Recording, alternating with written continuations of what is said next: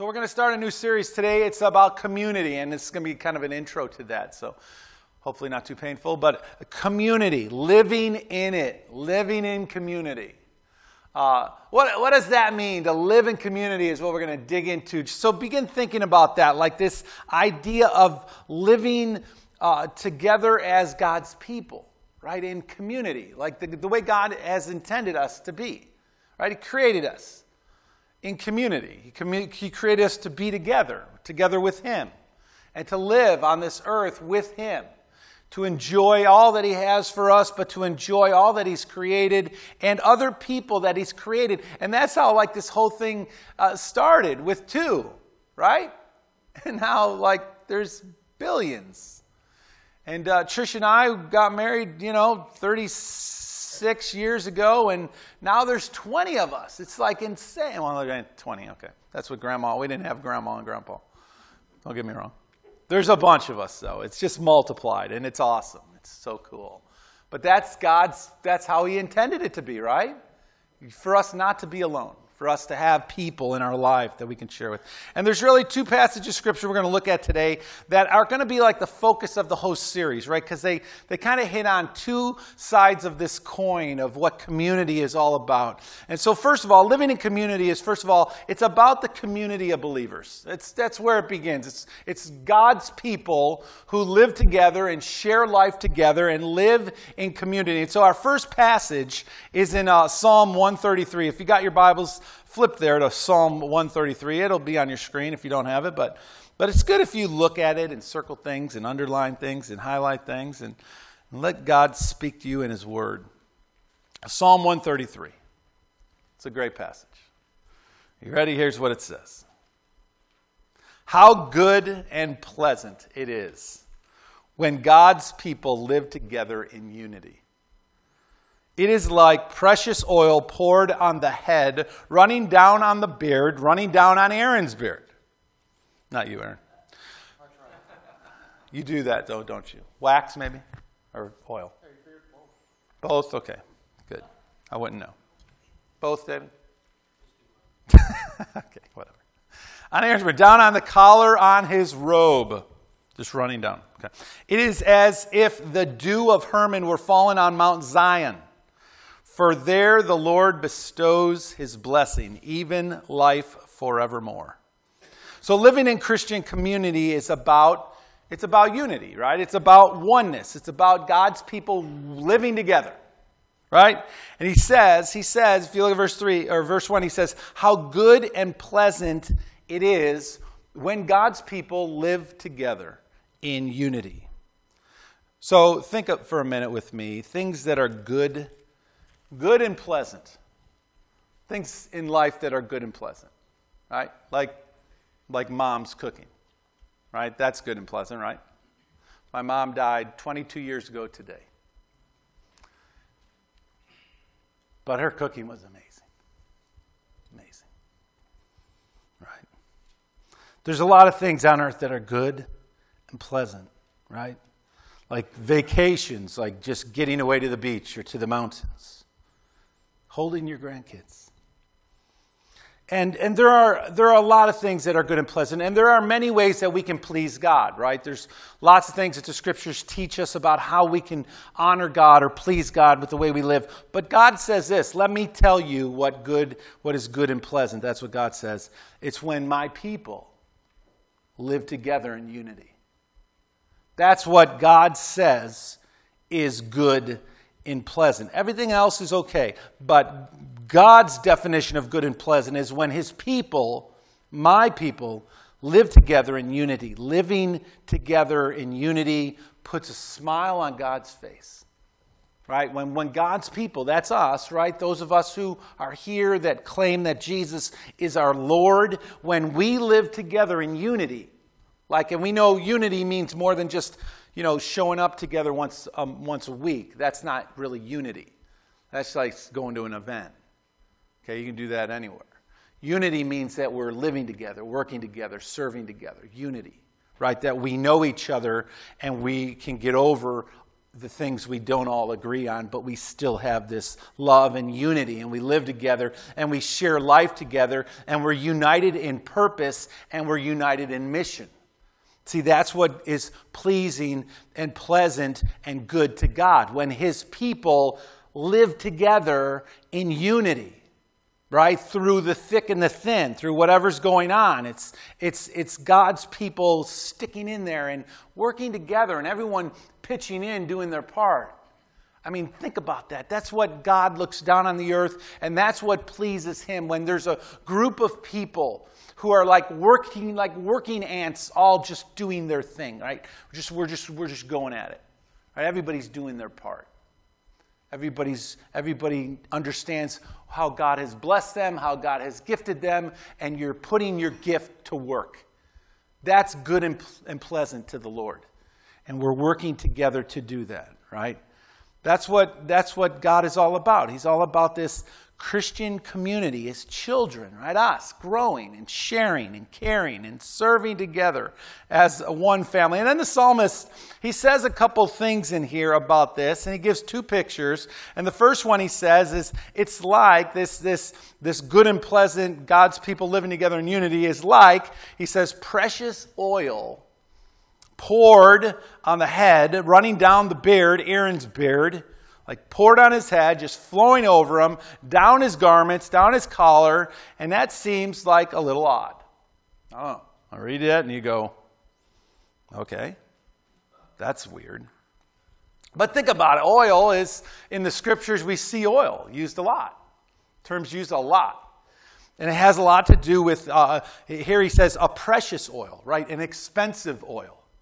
An oil that's made up of a lot of different ingredients, and so there's an aroma to this oil, and it's an inviting oil. Like I remember growing up in Clarence, New York, and my best friend George Adrian, his parents, every time he went to his house, his mother always had something like incense burning.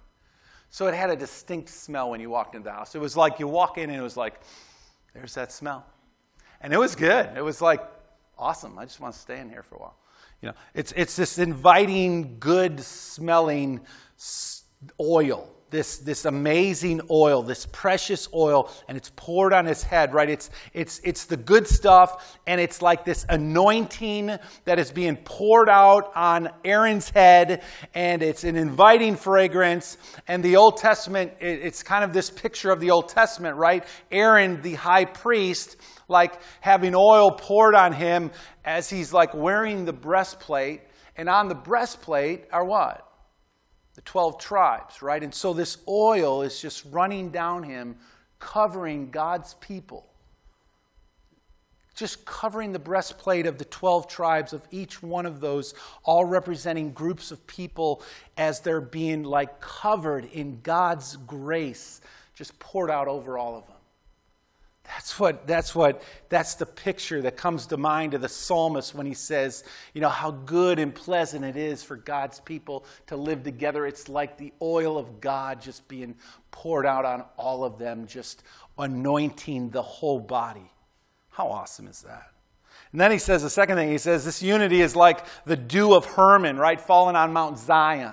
Right? We're marching to Zion. Beautiful, beautiful Zion, right? What Aaron is to Israel, Mount Hermon is to the promised land, right? So that promised land of that fertile soil where God's people were going with Moses leading the way as they went to the promised land, right? That's a representation of this fertile land. Not rocky soil, not thorny soil, but good soil to produce lots of good crop. And like this oil or like this dew, just watering it, covering it, like watering it and making it fertile.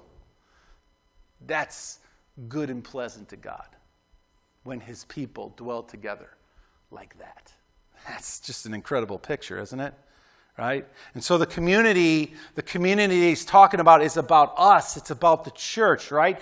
Covered in God's grace, anointed by grace, united by Him, and sharing our lives together. I mean, that's what's important to God, that His people live together, share life together in unity.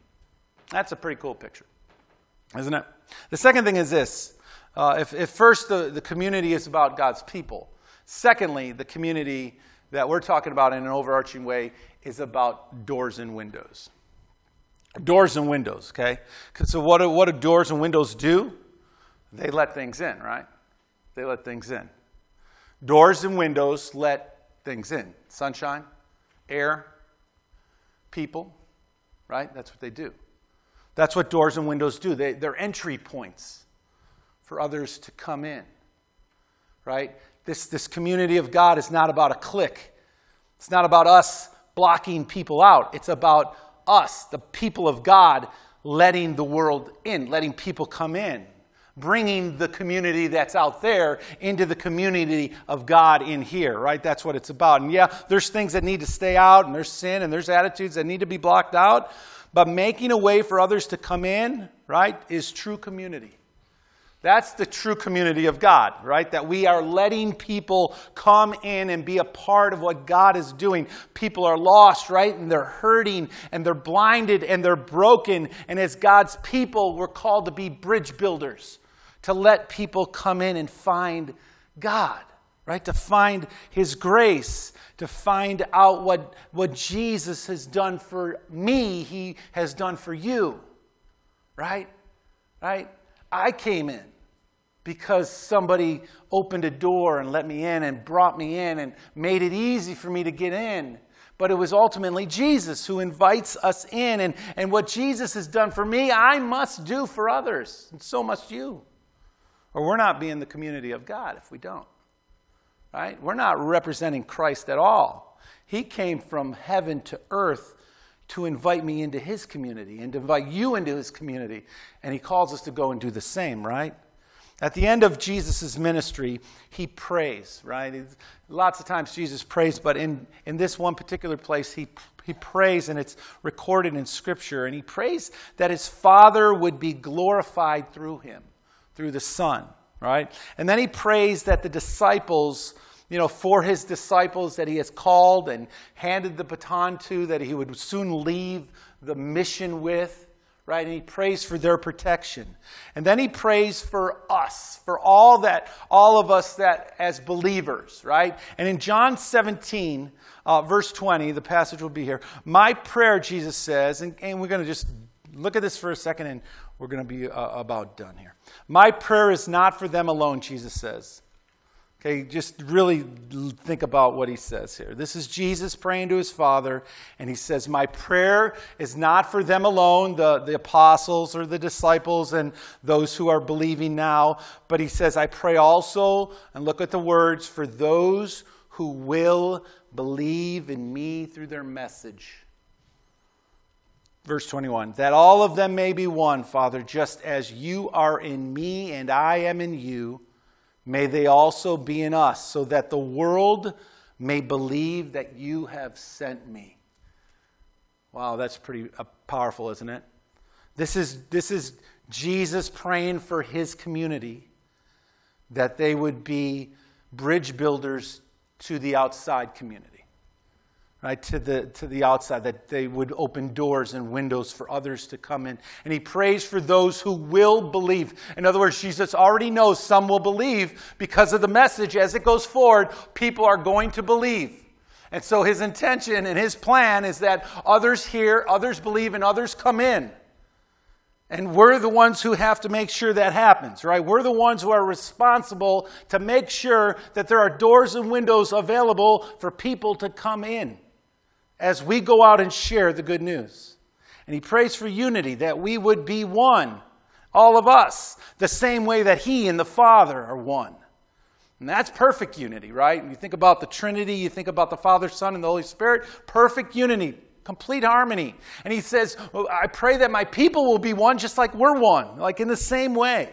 And then He prays, may they, the church, us believers, be in us. Be in us, the Father and the Son. May they be in us like Jesus draws us in. He brings us into Him, into His presence, into His community, right? Community with God. That's what He invites you into.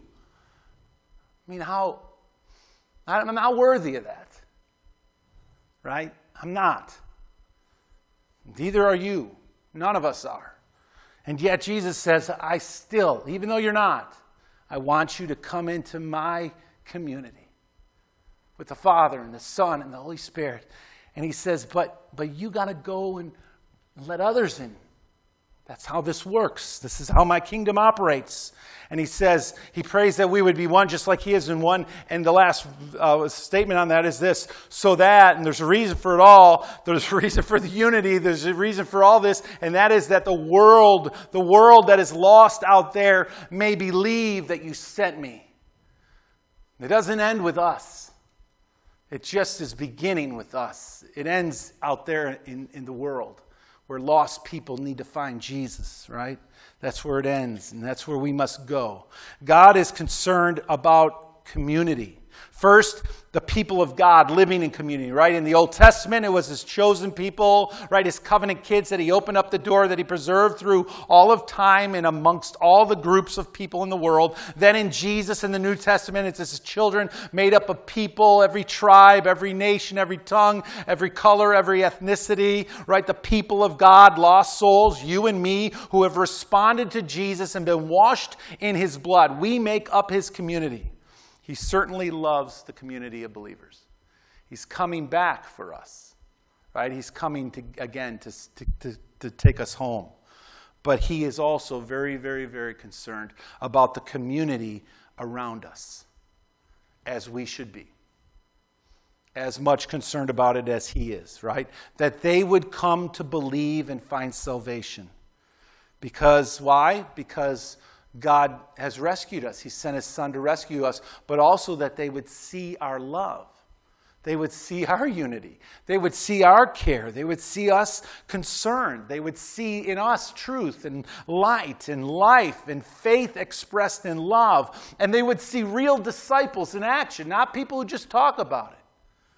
Right? They would see us living the life of Jesus in the world around them, who are engaged in God and what God is doing among his people, right? Committed to what the Lord is doing right here. All of us doing our part. All of us serving the Lord together as a community, but also engaged in reaching the lost world. You know, we all know the most famous verse in the world. We see it at football games, basketball games. You see people holding poster boards. What is the verse? John 3:16, right? God loves the world so much. God loves the world, people, lost souls. As he's in heaven looking down on a lost world, he loves the world so much that he sends his only Son. To a lost community, Creator God sends his Son. He comes to us. God comes to us. Right? That whoever among that dark world would believe, right, would not perish, but have eternal life. And God went a long way for you. He's done a lot for me and you. We all know the verse. Maybe it's time we start living it a little more. You know, and start actually doing what God has done for you and for me. And that is going out to a world that's lost and sharing the Lord with them. Caring enough to go. Caring enough to do something. See, if we're going to care about what God cares about, then we ought to start with these two things. And that is the Christian community, right? United, growing together, committed to the work together.